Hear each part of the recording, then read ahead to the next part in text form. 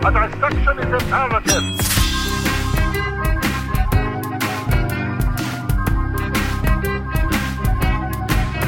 So I figure we'll just get right into this. And that'll be the start of the episode. These words that I'm saying right now. Yeah, Steve. Listen, if you're feeling like a high roller, if you're feeling ambitious, and you just want to pull it out like that, I'm down for the count. I don't like it when you. Yeah, I was gonna say I don't like when you phrase it like that, Nick.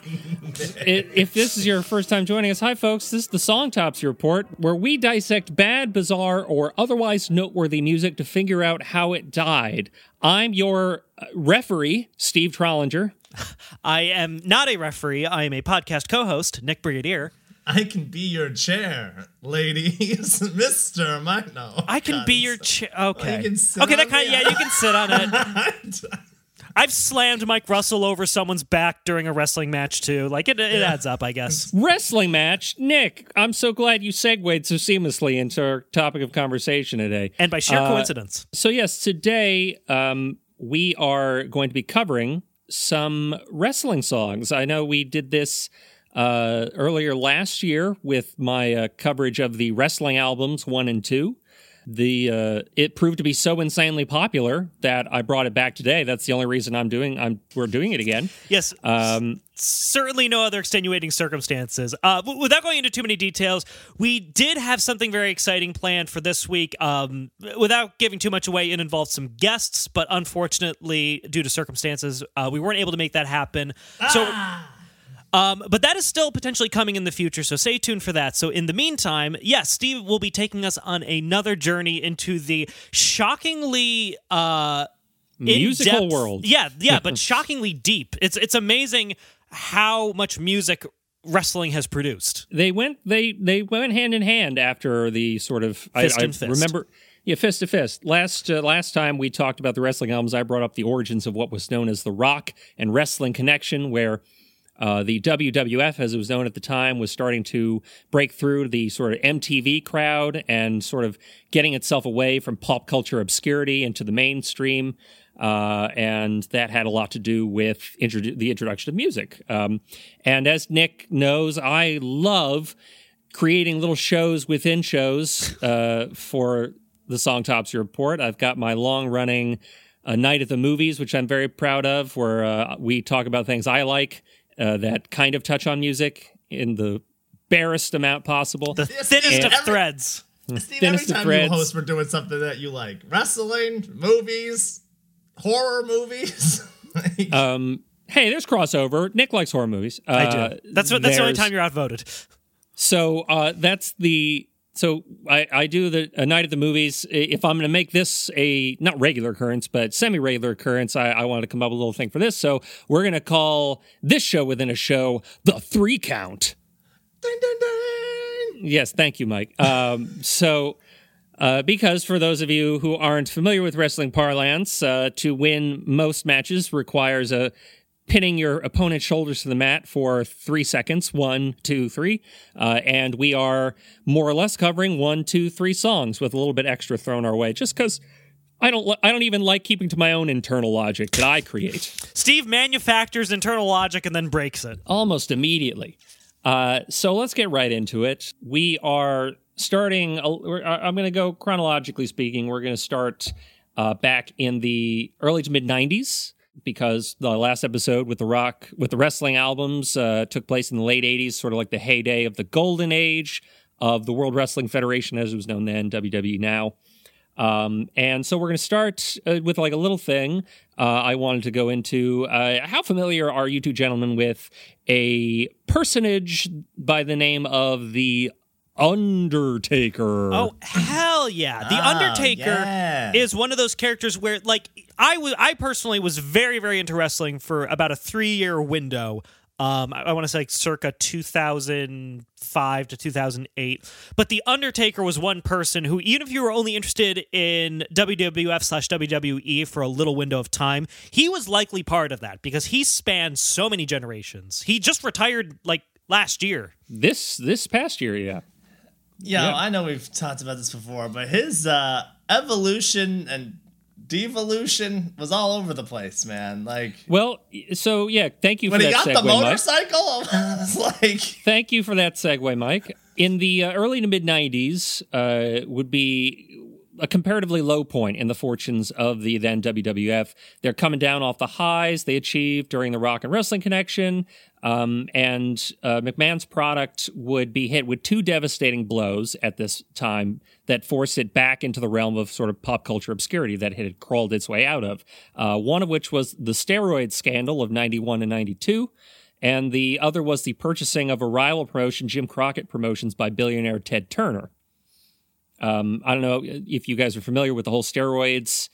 Not obviously you wouldn't have been aware of it at the time, but the steroids scandal of the I was early a very 90s. politically astute 3-year-old. Steve, how dare you? Basically, a bunch of wrestlers went on record saying that the WWE's sort of head doctor was selling them illegal steroids, pushed by Vince McMahon himself.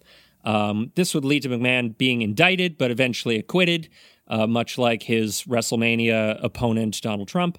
And these rich guys got something figured out, man. Yeah, it's called being rich. So, but that scandal wounded the brand because there was a lot of negative press around it. And then in addition, around the same time, 92, billionaire Ted Turner, famous crotchety, eccentric billionaire Ted Turner, would purchase Jim Crockett Promotions, which was formerly the number 2 wrestling promotion in the country. And I remember last episode, I discussed a little bit about the nature of the origins of the different wrestling promotions. It was sort of like the mafia.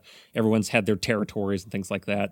And he bought that, and he reorganized it as World Championship Wrestling, or WCW, which would be the WWF's sort of like big rival for the rest of the 90s. And Turner, being a billionaire, was able to throw a lot of money into this fledgling company, and that lured away all of WWF's top stars. So like Hulk Hogan, Randy Savage, all these guys we talked about before, they were now following the big money in WCW. Now, because of this, Ted Turner also obviously had several TV networks to his name, so the product immediately had national TV coverage. Damn. But despite these setbacks, the WWF pressed on by relying on new talent or pushing younger stars that had been held back, people like Shawn Michaels and Bret Hart. And much of this new generation would sort of help the WWF limp along, wounded but not destroyed, for the next several years. And the most prominent of this new generation was The Undertaker, a.k.a. I tried to do it like the announcers, but I always mess it up. Steve. The Undertaker. There you go. Yeah, go. Just take it all the way. A.k.a. Mark Calloway, came to the WWF following disappointing stints in other promotions.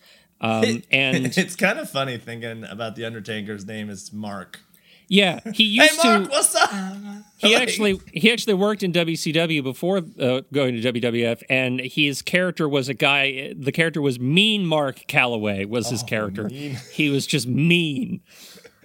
Now this He point wasn't in the mean, product, he was just misunderstood. But misunderstood Mark Calloway didn't misunderstood. didn't quite have the same ring to it. Misunderstood. I would have liked a Manic Mark Calloway. You know, just real like off the walls. Off the mark. That could have been his finisher. The question mark, where he interrogates you. Around this time, a lot of WWF's characters were very gimmick heavy. There was a plumber wrestler, and if there was a blue collar job, there was a wrestler that was that blue collar job.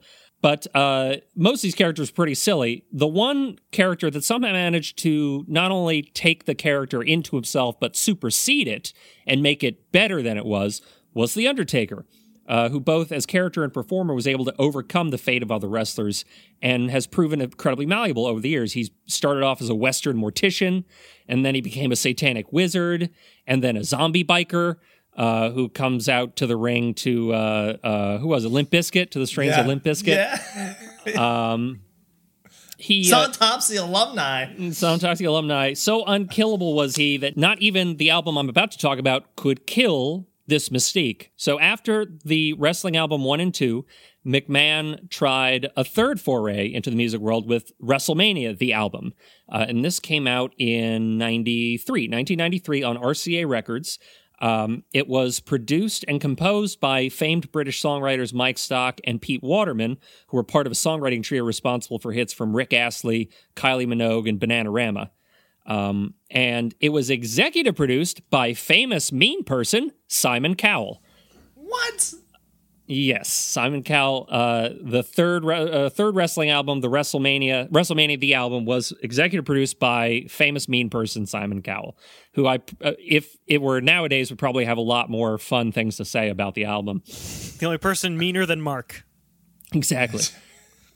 The success of the wrestling albums 1 and 2, though, would not follow WrestleMania the album. As much as those albums showcased the pop culture standing of the WWF in their era, WrestleMania the albums sort of showcased the dire slump the company had just found itself in. So it wasn't that great. It didn't. It's an inexplicable mess of theme songs, original songs, musical backing tracks filled with people shouting catchphrases. Failed to make any music charts. Did chart in the UK at number 10. I thought the most interesting thing about it, though, was the Undertaker's track, which goes like this. Sounds pretty hardcore, right? Dude, that's like nice shredder right there, man. The man in black has got a tombstone just for you. Dance with the Taker. Rest in peace.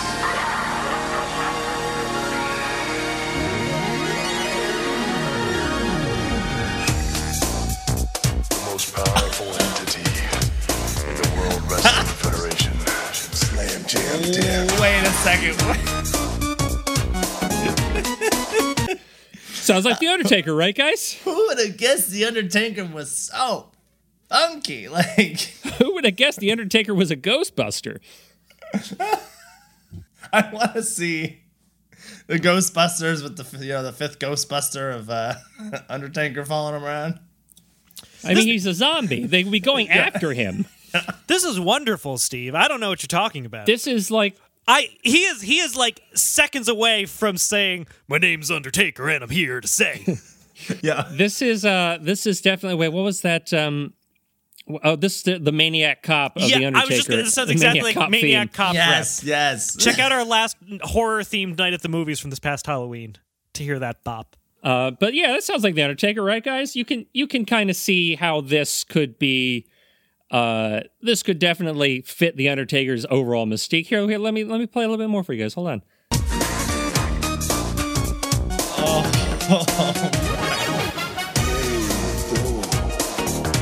I walk the shadow of the valley of death.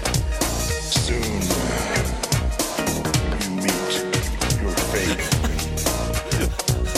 Wait. Oh, well. Wait. I swear to God, they put The Undertaker in a recording booth and had him record these lines in isolation and say, okay, we're going to put them in a song. It's going to sound really cool and scary and creepy and ominous. And then they just slapped it on the back of like a Kids Bop Halloween instrumental track with spooky dancing skeletons. Bum, bum, bum, ba-da, bum, ba-da-da-da-da, bum, bum. I walk through the valley of the shadow of death. I think synthesizers when I think the Undertaker, don't you guys? Simon Cowell executive produced this? Yes, this is attached to him forever and ever until the day he dies. In which case he will be buried by the Undertaker.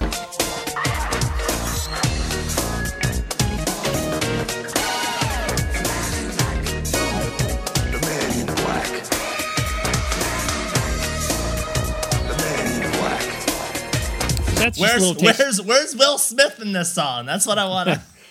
I'm going to tell you a story of where I met my maker, and his name was The Undertaker. There once was a guy named Mark. He's mean. He buried me alive, and I thought... Oh, I'd scream.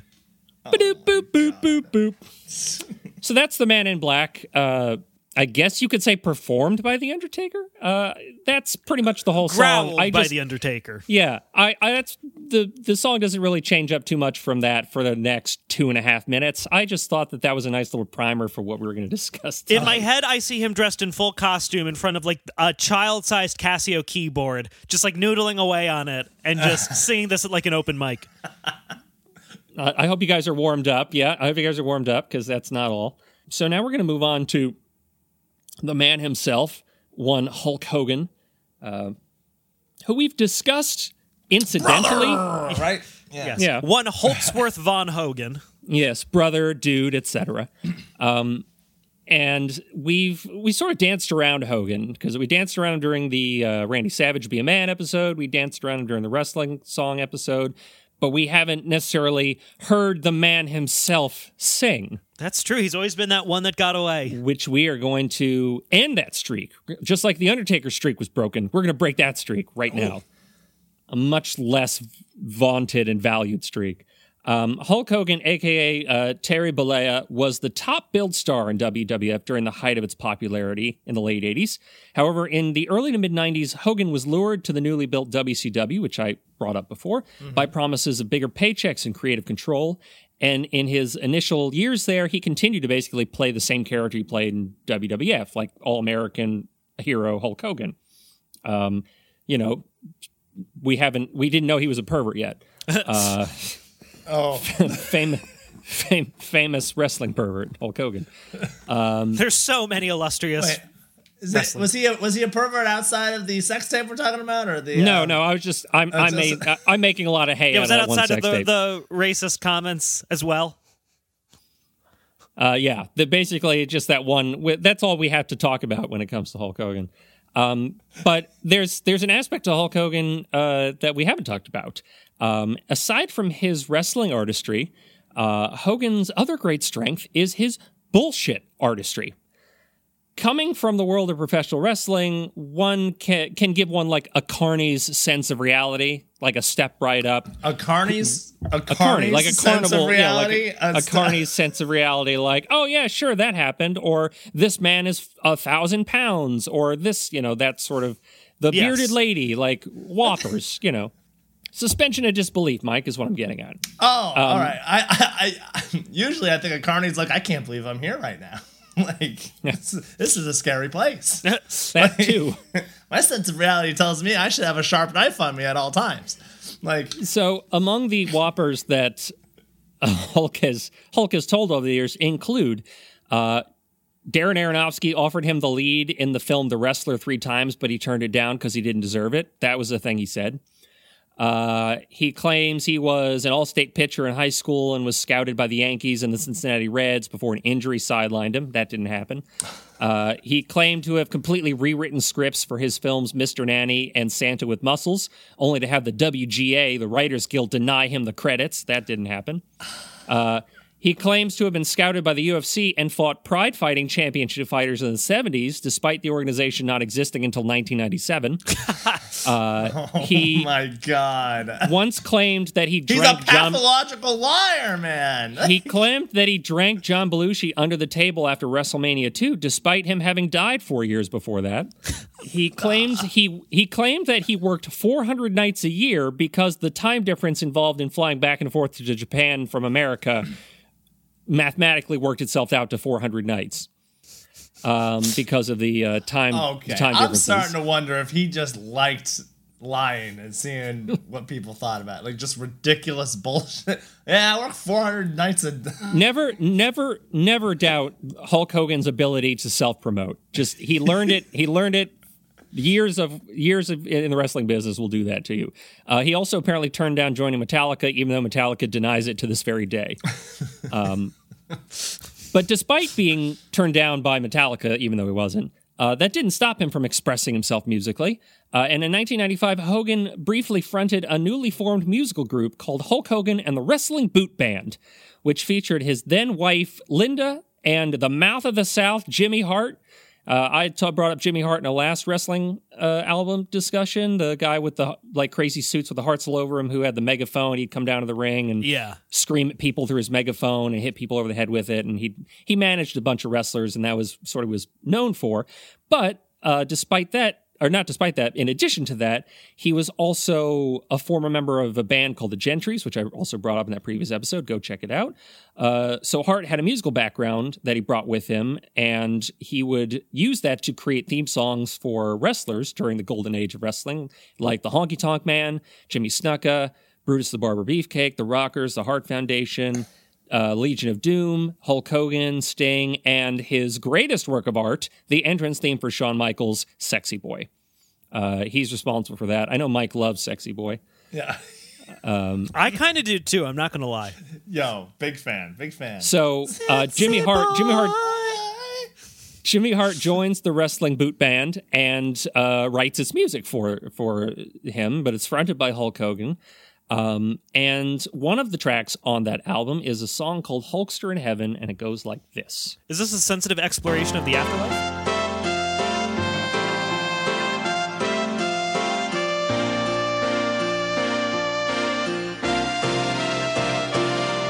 I read it in the papers. I saw it on TV. I guess it'll be one empty seat when I wrestle at Wembley. Wait. Who is singing? That's Hulk Hogan. That's Hulk Hogan? That's Hulk Hogan. He fronted the band. Tones of Hulk Hogan. He fronted the band. He's the lead singer in the band. He's the leader of the band, which is another track on this album, but that's not the one we're talking about today. Oh my! I'm picturing like Hulk Hogan. You know when he had his hair real nice and brushed, and I see him in like a lounge suit, just like a little flower on his breast pocket, and he's just like he's just dress shirt, like it's unbuttoned, like 4 buttons down, but otherwise it's relatively classy. Yeah. You gotta have the classic. You gotta show us a little bit of skin when you're the wrestler at all times, you know. But oh man, he's swooning me right now. You know, it's But have you heard the lyrics yet? Have you been listening to the lyrics? What did he say? Well, yeah, can we go back? Hold on. Yeah. I was just so shocked to hear his voice sound like that. I read it in the papers. I saw it on TV. I guess it'll be one empty seat when I wrestle at Wembley. I used to tear my shirt, but now you tore my heart. I knew you were a Hulkamaniac right from the very start. Right from the start. You were my friend. I'll see you again. So, a little bit of background of this song. I don't want any background. I just want to enjoy this. So, the aforementioned bolstered artistry is per. None of those really take the cake so much as the story that he tells as the impetus of the writing of this song. Hogan claims he wrote this song in 1992 after he met a dying Make-A-Wish kid in the UK. He bought the child a ticket for SummerSlam 92 at Wembley Stadium. When he went out to wrestle, he saw that the chair designated for the kid was empty, and he knew in that moment the child had passed away. The problem with the story and the song being that Hogan wasn't on the SummerSlam card in 92, wasn't in the UK, and wasn't part of the company at the time. Does he not think people won't look into it? Like he really, in the 80s through the early 90s, had no concept that the internet would take off. So, Steve, it doesn't matter if it's actually true. It doesn't matter if it's actually true. It doesn't matter what you think. It doesn't matter if it's actually true. And listeners, I'm throwing up huge air quotes. Actually true. It matters if it feels true in your heart, Steve. It matters if he can imagine a scenario where he did this for this UK kid. It doesn't matter if that UK kid actually existed or not. Come on. You know what, Nick? I think unironically, I have to agree with you on that sentiment. I mean, how many touching, feel-good songs, like these touching, pull on your heartstrings songs are out there that emotionally manipulate you when, truthfully, the writer of the song didn't experience any of that. Yeah, there was no Christmas shoes kid, just like there was no Hulkster in heaven kid. Yeah. But the sentiment, the feeling is there. That's what you're trying to get, right? Then he doesn't have to make it up. He could just say, I wrote this song to do this. He doesn't have to say it's based on a real thing. If you want to sell it, Steve, up. You do. He was making the canon for the origin and then, you know, throughout story of Hulk Hogan. This is Terry, you know? He's just Terry. So lyrics we just heard, I read it in the papers, I saw it on TV, I guess there'll be one empty seat when I wrestle at Wembley. I used to tear my shirt, but now you've torn my heart, which I saw Nick enjoyed that lyric. Because at first, I thought, okay, Hulk Hogan has a sense of humor because that line is ridiculous. But if he truly thinks this was for a dying child, then did he write that line unironically? Is he so, as you said, in such a carny world, he doesn't realize what that line sounds like to just any layman? Well, you know, but Nick, again, to be fair, I love fostering discussion. To our Hulk Hogan man, you know, I'm not known, maybe you're not known, Nick, for tearing your shirt off, right? Not since my college days. He does this on the reg, right? Every week, Hulk Hogan. Every day he's tearing his shirt off. Goddamn day he's tearing his clothes off, his shirt off. He's never lifted a shirt over his head. He's just torn every shirt off before he goes to bed at night. So when he says, I used to tear my shirt, but now you've torn my heart, I don't think you can get any more real and heartfelt than that. Also, I don't know if you guys have ever been. I don't know if you guys have ever been to an actual like wrestling show. Those shirts are not cheap. Oh yeah, those wrestler T-shirts are like $40, and he comes out and he rips one apart every single day. That must almost put the company in a hole themselves. That's why they lost so much money in the late '80s. When the Hulkster comes to heaven, Heaven, we'll tag up again. again. The world just explodes. Another Hulkamaniac.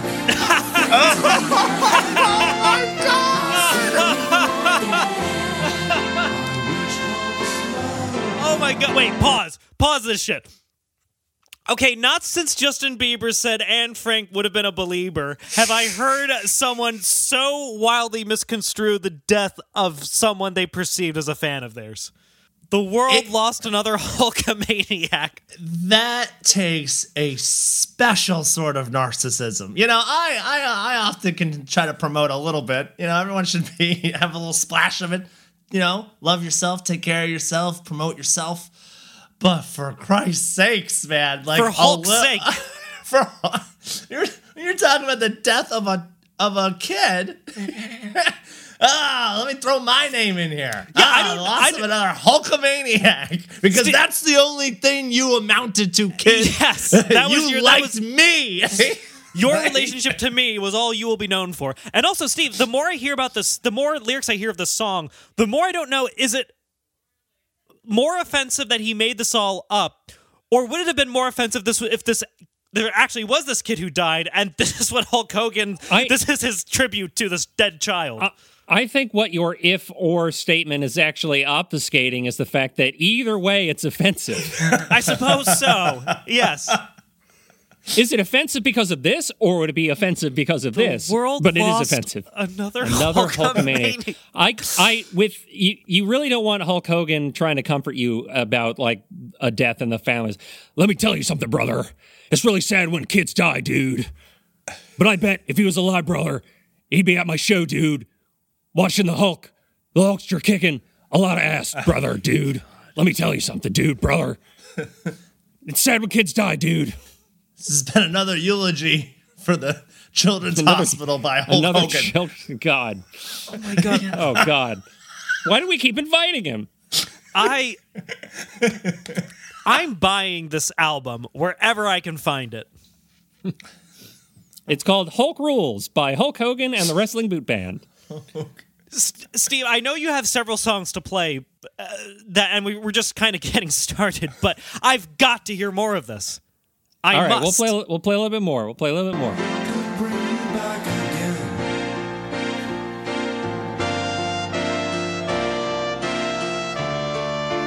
You were my friend. I'll see you again. I will see you When again. I climb back in the ring, you know we'll win this fight.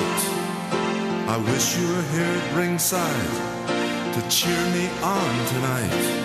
What? The spotlight now grows dim. Okay.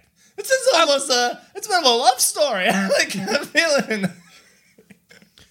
He wishes. Let me tell you something, brother. I wish you were alive, dude. Because if you were alive, the most important thing, brother, would be that you were here at ringside, dude, to cheer me on. That'd be the most important thing, brother, about you being alive, dude. Certainly not the devastated parents of this made-up child. Certainly not any of that. It's the fact that this child could be cheering him on if he hadn't inconveniently died.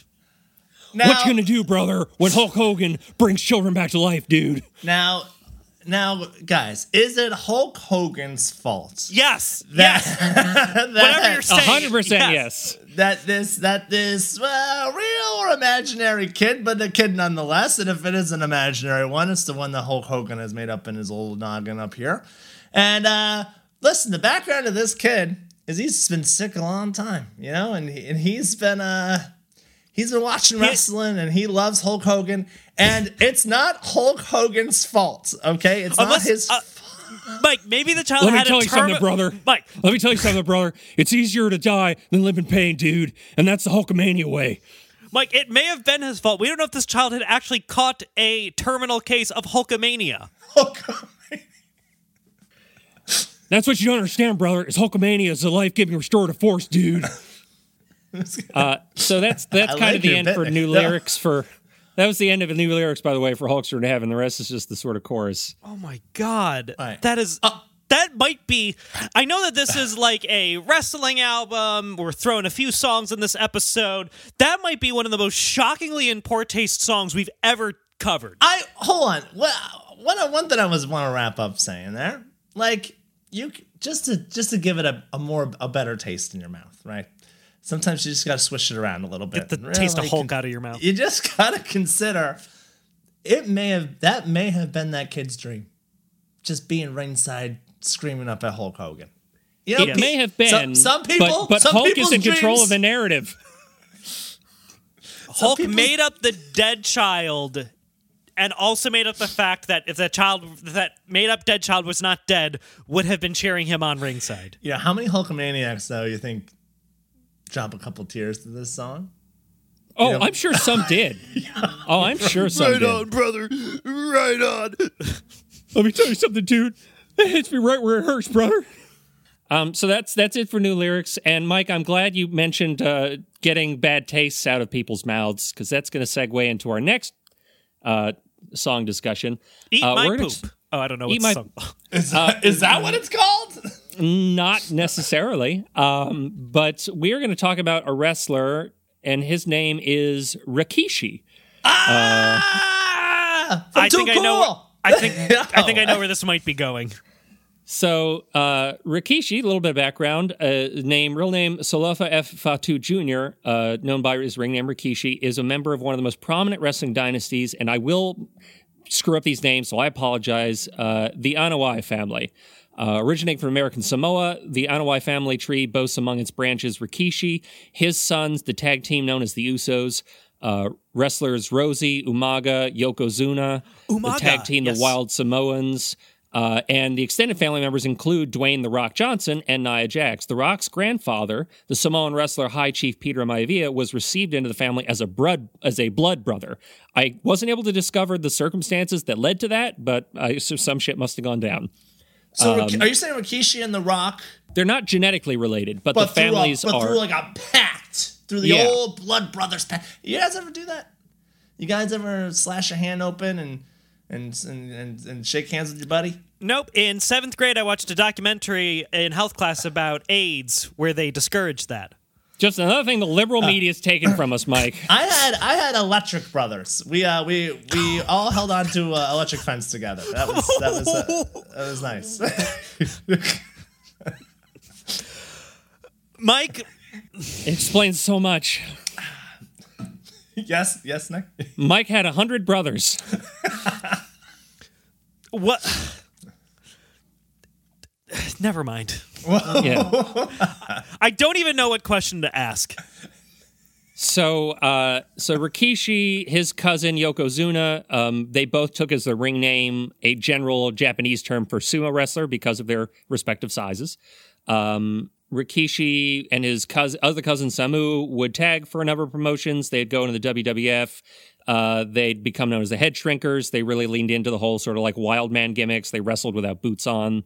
Like, they come from a jungle place, that sort of like old school racism that used to get away with all the time. Yes. That When Rikishi came back in 1998 as a singles wrestler, he did so as Rikishi Fought 2, and eventually just Rikishi. He gained some weight, adopted a sumo-esque gimmick. Some weight. Yeah. He started wearing a thong loincloth to the ring. Of note, to what we're going to talk about, his cousin Yokozuna always wore tights underneath his loincloth, but that is not traditional in sumo. Rikishi and Vince McMahon, he had a hand in this, both agreed that they would honor the sumo tradition by having him just wear the cloth without the trunks, leaving his exceptionally large butt cheeks exposed. In 2000, and that turnbuckle special, man. Oh. In 2000, Rikishi joined the struggling tag team Too Cool to form a wildly popular trio whose post-victory dance routines became a big hit. And as part of his new babyface gimmick, he developed a new signature maneuver, taking advantage of his attire called the Stink Face, which Mike just alluded to, with an opponent incapacitated in the corner of the ring, usually due to Rikishi running into them butt first. He would then slap his ass cheeks, hike up the thong, and bury his opponent's face deep within his ass crack, which would be used to hilarious effect on the company's top heels, eventually even acting as comeuppance for one Vincent Kennedy McMahon. Reason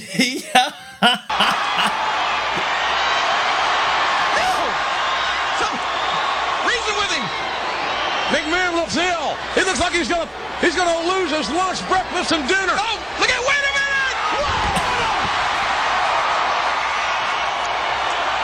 Oh no! Look at Rikishi! Look at the Rock! Rock holding Mr. McMahon. I think Rikishi's gonna give it to him. Give it to him! No! He's a millionaire. He owns this company. Lucifer's lips on the biggest ass in the WWE. Thank God! There is a God in this world! Oh. You know what? So, real quick, Mike, I gotta say, there are some moments where I am proud to be an American, I will say. Yeah. They do come up on occasion. Was this one of them? This is one of them. Was this one of them? In case you weren't aware, the product at this time was geared heavily toward teenagers. So I can't imagine. Well, they love faces getting shoved into asses. That's They do. Teenage Boy 101. And for people who say wrestling is fake, there's some things that you cannot fake. No, Vince you McMahon's cannot. face. Vince McMahon's face was in Rikishi's ass, and that despite I know Vince has done some evil stuff as a billionaire can do, but he puts himself through some shit, man. Sometimes literally. He gets himself deep into it, just as far as he can go into the shit. Now, you may ask, why bring this up at all, Steve? Well, Steve, why bring this up at all? 2004, thank you. In 2004, the WWE, as it was now known, released an album called WWE Originals. And this was the first album since WrestleMania, the album, in 1993, which we talked about, to feature original songs performed by the wrestlers themselves. Up until this point, it had been like 10 years, and all of the albums that came out were compilations of theme songs. This was the first time since that WrestleMania album that the wrestlers would sing, which we all love. And it produced by WWE music guru Jim Johnston. Featured a bunch of originals like John Cena's Basic Thugonomics. This was the first intro of that. And it had a mix of like early aughts rap, pop, and rock music. And Rikishi is featured on the album. And when you think to yourself, what kind of song could you have Rikishi sing? I think the only true answer is this one.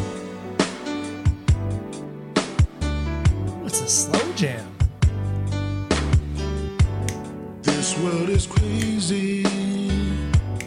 Holding on tight, trying hard just to keep control. Don't let go. But don't worry, baby. I'll show you tonight a way to soothe your soul. Come on, baby. Let's go. Steve. Oh, I know you're aching, baby. But I'm gonna hold you tight until you stop all this shaking. Put a little ass on it. Oh, listen, baby.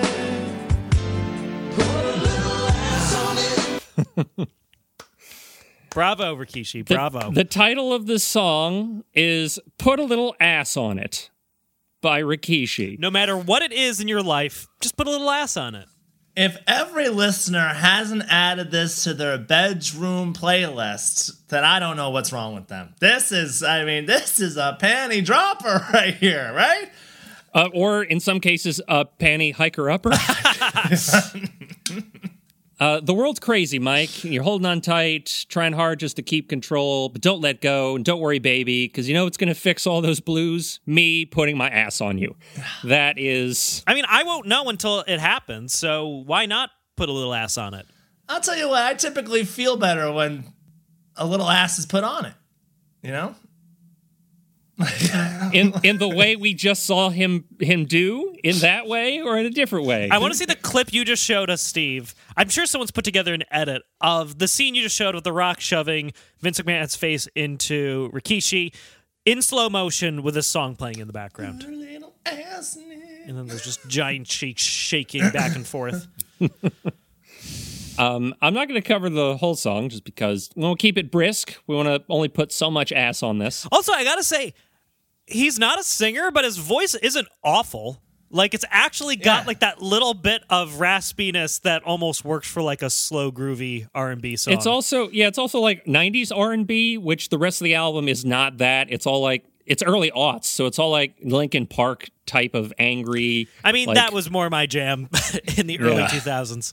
But I want to just zip ahead here to the bridge just because I want to keep it brisk. Let's put some ass on the bridge. We'll keep this brisk iced tea going. Thank you, Steve. You're welcome, Mike. I know the sun ain't where it's supposed to be. I know your heart was broke, but baby, believe in me.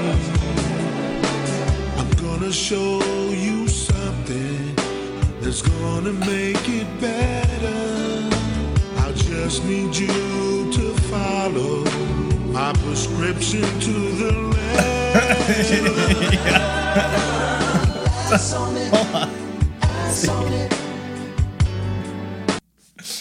Dr. Rikishi, what do I need? What do I need to feel better? Doctor, give me the news. I need an ass load of loving you. I need more ass on it.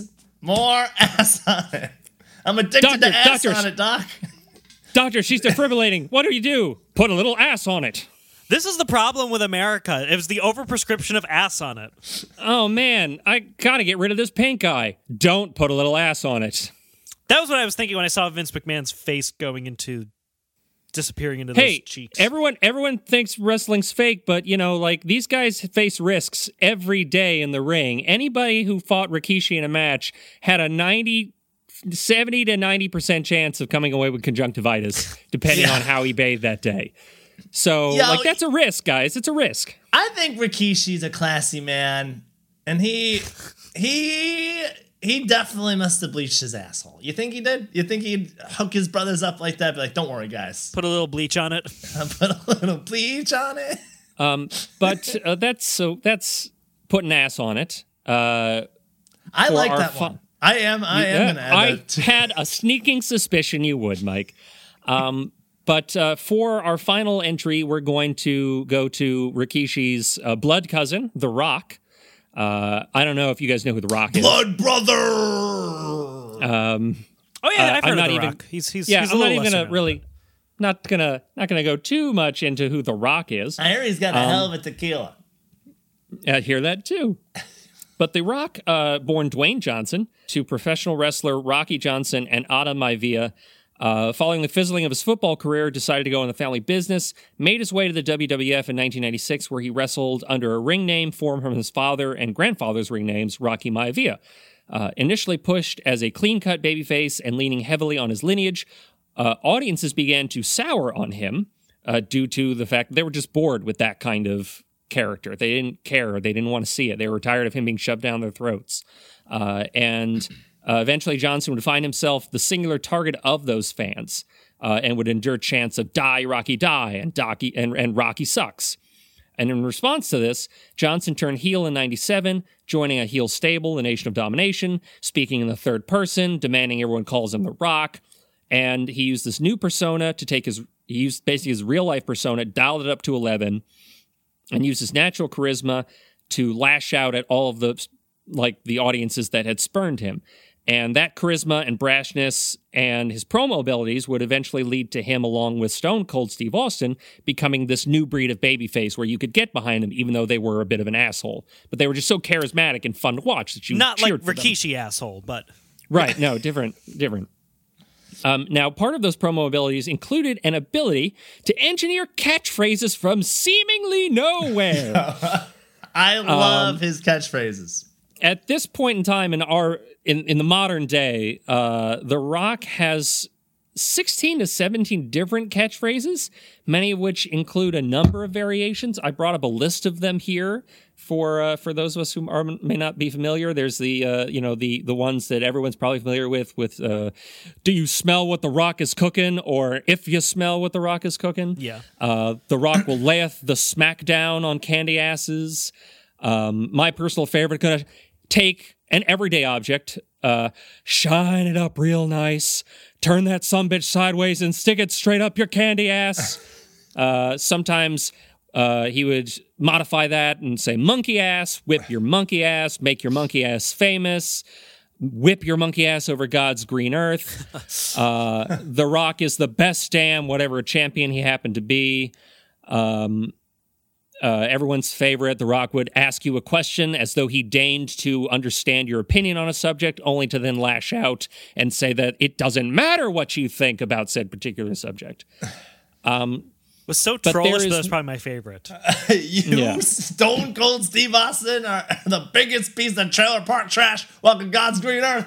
I remember when he said that. Yeah. That's his very specific Stone Cold Steve Austin catchphrase. Could only use it for Stone Cold. I love that. Because I used to, so me and my buddy, when we used to watch this as kids, I loved Stone Cold Steve Austin. He was the Rock fan, so loved when they worked together, but sometimes they weren't on the same page. So, Mike, after a long night of grabbing electric fences, would you then go watch wrestling? Yeah, Nick. Yeah, and then we go recreate it in the basement, exactly, out in the backyard. Oh my God. Steve, you'd probably know. In Japan, did they ever do wrestling matches where the ring was replaced with electric fence? I don't know that 100%, but I'm going to say I'm 90% certain it did happen. That has to have been done somewhere at some point. If they did barbed wire and also rigged explosives around the ring, I'm sure that they did that. So there is one catchphrase or one subject that The Rock in the late 90s happened upon, and I have the video of the sort of impetus of it here.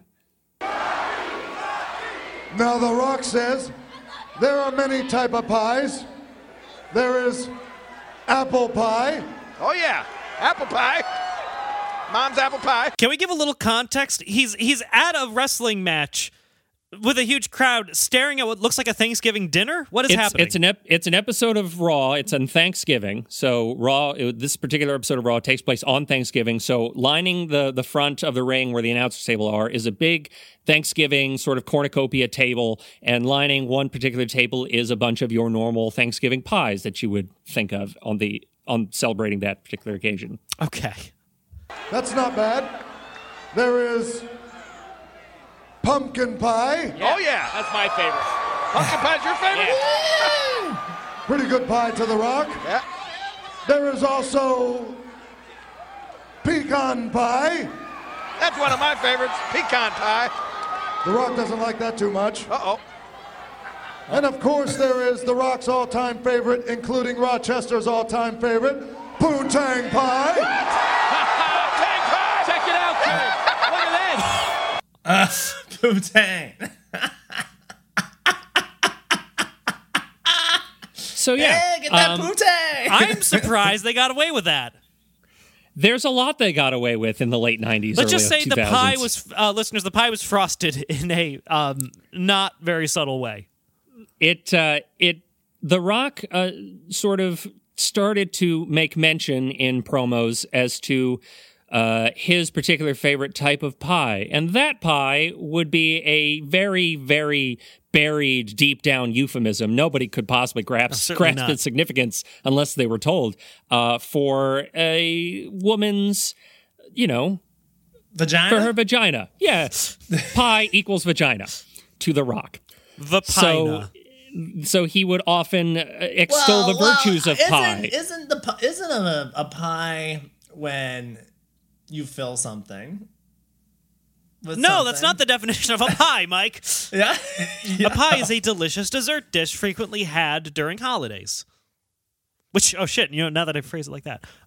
Yeah, there you go. So he would be known as jabroni beaten, pie eaten. The Rock would basically extol the virtues of going down on women. And he would then... He made it cool! he would then also enhance this pastry-laden entendre with mentioning things about The Rock's strudel, how The Rock loves pie, but possesses strudel. And he would use that to make fun of people. He would ask what kind of pie people would like, and then he would say, of course, it doesn't matter what kind of pie they like. It doesn't matter.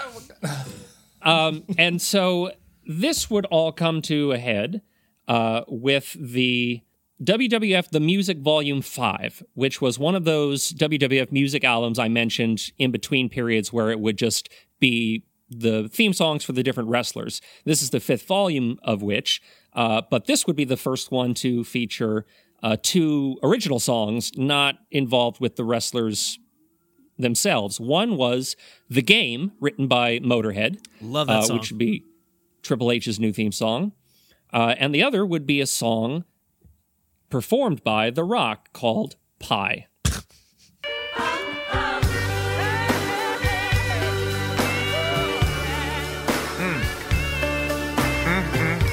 The Rock's gonna tell you a little story. You ain't gonna believe it, but he's gonna tell you anyway. It's tough to be The Rock. No, shut your mouth. No. It really is. Even though The Rock is the most electrifying man in all of showbiz. You see, when The Rock gets too much of the fame and all the bright lights, he likes to kick back and have a slice of that unadulterated delight. All right. Yo. Is it pie? Is that what the delight is, Steve? Is it pie? It may be pie. I gotta say, what's really made these songs for me are the background singers. Today, the background singers have truly brought the overall... The emotional journey of these songs. It's such a feel. Yes. They really, where it almost sounds legit. The irony I find is that wrestlers to get in shape have to do a lot of heavy lifting, but when it comes to their music, it's the background singers who have to do the heavy lifting.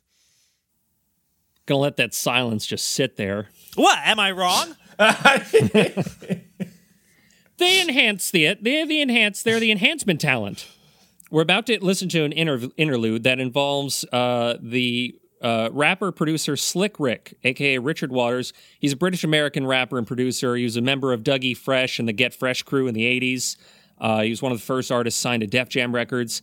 And he's known primarily for being an innovator in introducing narrative and storytelling elements to rap, as opposed to freestyling, which was prevalent at the time. Well, then he has my respect. Yes, which is confusing considering what this song is about to sound like. Welcome to Rick's Bakery. Can I help? Wait a minute. Aren't you the famous Rock? Yeah, the Rock, the people's champ in the house. What's happening, God, Slick? hey, how you doing, guy? Listen, you got to take a picture before you leave, guy. Whoa, the Rock don't want to take pictures. The Rock just wants a piece of pie. You got any of that in this bakery? I got every kind of pie you can think of. I got strawberry pie, blueberry pie, apple pie. What? Oh, no. Whoa. Actually, Slick, it doesn't matter what type of pie you have. Let the Rock tell you a little story about pie. There's a story about pie. I can't wait to hear it. There's like 3 layers to this song. There's much like the pie. Much like pie. There is the sort of gospel intro. There's the story, and then there's a story within a story. We're getting to inception. We're incepting this song. Driving down south, though quickly aroused when my car caught a flat near this old farmhouse. I hope somebody's home, taking a chance at. Knocked on the door and this fine chick answered. You're the Rock. Can I use your phone? I'm shaking. Sure, if you got some. Okay, wait, Steve. Okay. There's so much going on in these first few things here. Driving down south, though quickly aroused. Like, yes, and? Like, why is he telling us about the boner he's having driving around through the south? Maybe that's not what aroused means. Maybe he's just like, he's aware of his surroundings. It doesn't matter what aroused him. It doesn't matter what aroused means. Thank you, Nick. Nick's into the spirit of the show. So, yes, Mike, he's driving down south. He's quickly aroused. His car catches a flat tire near his old farmhouse. Moo. He walks up. He hopes somebody's home. He knocks on the door. A fine chick answers because, we're gentlemen here. She sounds just like The Rock. It's unreal. It's actually Slick Rick. Slick Rick is doing all the other characters. Yeah, it's doing all the other characters. So he asked to use the phone. He asked to use the phone, but she agrees only if he has some of her pie. So the use of the telephone is conditional upon him tasting her pie. Which would be tough for me with the gluten. Yes, Nick, you would not be able, that is, your choice is death or walking down an old highway in the south in the middle of the rain. No, not death, but ironically enough, it would literally be if I have your pie, I might get a rash.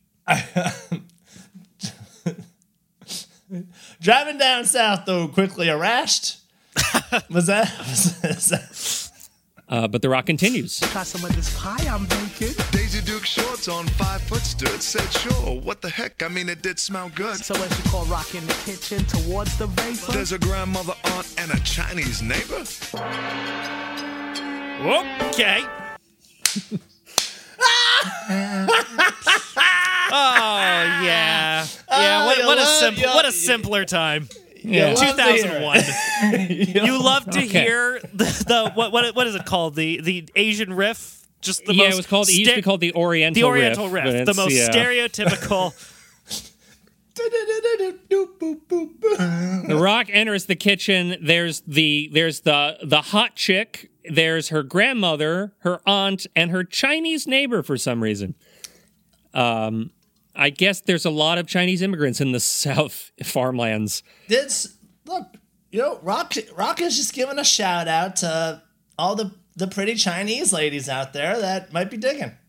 Well, we don't even know the gender of this. They just said Chinese neighbor. We don't know the gender. We don't know the age. We don't know where in China. Well, if he's going to be...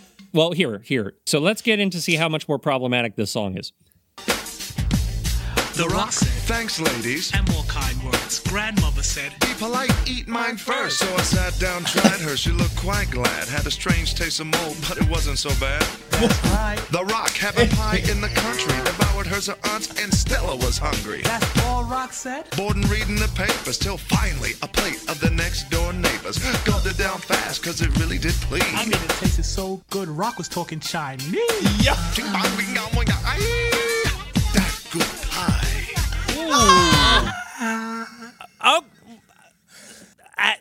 Hang on, not to rub this into the poor Rock, who I'm sure would rather forget this, but that little clip right there. I mean, that good pie. That sound clip, that 4 seconds has got to haunt him. Oh, man. It was a simpler time. He was just trying to have a little fun, Nick, but... He was trying to have a little fun breaking down the entire culture of 1 billion strong people with a history dating back thousands of years into Ching Chong Bing Bong Chinese. We're not all Chinese history majors, you know? Like, There's a fine line between those two, though, Mike. I'd wager none of us are. But aside from the outro, let's end on the racism. Let's end on the people's champ, Dwayne "The Rock" Johnson, being very overtly offensive in all sorts of different realms. Okay, but you know what, Steve, flip side of the coin, it's also pretty progressive that he is focused on the women's pleasure throughout the entirety of this song. It's not about his satisfaction. It is about bringing them satisfaction. that's it. Yes. It's all about pleasing them ladies and eating those pies. And it's all about doing it in the most teenage way possible. Yeah, her old lady, her pie had mold on it, but he still ate it. And I think we can all learn a lesson from that. It's called respect, kids. Respect your elders. Eat that pie. Know your role and eat that pie. But that's it for the 3 count. 1, 2, 3. I'm down for the count, guys. I have been eliminated from this episode. I believe we all are down for the count. Supposed being down for the pie. I'm down for some pie. Yeah, I was going to say. I don't know about you guys, but I want some pie. Well, Steve, thank you for the crack research job on this. Notice, Mike, I said crack research job. Crack. Yes. Yes. The crack. I did put a little ass on this research. You actually did. So you know what? There was a crack and crap all involved. Well, I meant crack because the butt crack, Nick. Yes. Come on. But it also works for crap, Steve. It's a wonderful serendipitous happenstance. But listeners, thank you so much for joining us this week. Sorry we kind of, like I said, inadvertently teased you, but we will have some exciting new format content coming soon once these circumstances have resolved themselves. But in the meantime, please follow us on social media. You're missing out on all the polls that we're conducting at the end of this if you are not following us, because you can vote there. Mike will tell you a little bit more about the most recent result we had. But check us out at The Song Topsy Report on Twitter, Instagram, and Facebook. Check me out on my social media. Just look for Nick Brigadier. I think I'm the only one who exists. And Mr. Mike Russell, where can we find you? Yes, you can find me on my Instagram at MrMikeRussell.com. That's MrAmara.dot. And yeah, like Nick said, check out our stuff. Check out the Song Topsy Report Instagram. Send us your song suggestions for our listener submitted episodes. Smell what we're cooking, listeners. Yeah, and help throw some ingredients into to this meals we make weekly, whatever. No, I like that metaphor. It worked. Okay. And then so speaking of stuff that you can send us or do with us, we do have our weekly poll. Last week we asked you if you preferred pina coladas or getting caught in the rain, and let me tell you, there was a lot of votes. This was the most votes we've gotten in a poll. Most votes in a poll, and it was split 50-50. Some of y'all want the boozy beverage, and some of y'all want that, that beautiful make-out romance. Or maybe some of you just like it when you're out walking and it rains on you. Sometimes you need a lonely rain. You guys ever have a little lonely rain walk? Oh yeah, no, I it's my Eastern European, I think, but I bask in melancholy shit like that.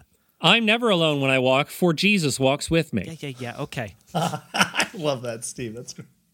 And, geez, I almost want to ask maybe not even a poll. I kind of want to do a question about pies, because that's all I can think about right now. Like, what your favorite pie is. But ask if they prefer pie or strudel.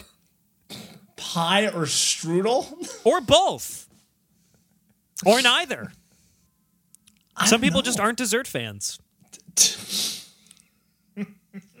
I'm asking. All right, I guess I should do. I think a poll is better than a question, I suppose. No, fuck it, guys. I want to know what people's favorite pies are. I don't think I've ever asked that. Have I ever asked that? No, you have never asked what people's favorite pies are. I want to know what your favorite pie is. All right, if it's if you can get real, you can be gross. I don't care. And no smart ass. Oh, it's whatever one gives me the circumference of the circle. None of that bullshit. Yeah.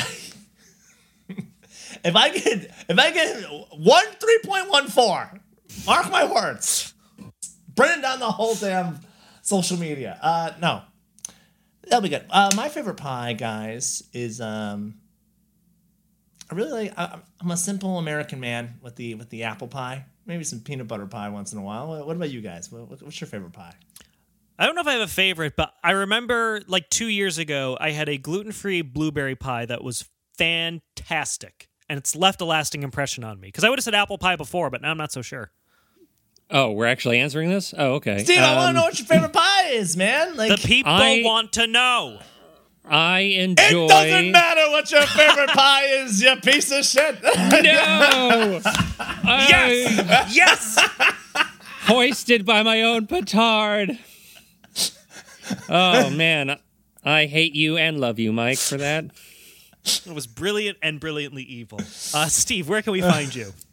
You can find me on Twitter and Instagram at YourManTrollo, on my personal website, StephenTrollinger.com, on the Dapper Delver Productions website, and all of our goodies contained therein, and on the Nathan's Hot Dog YouTube page for their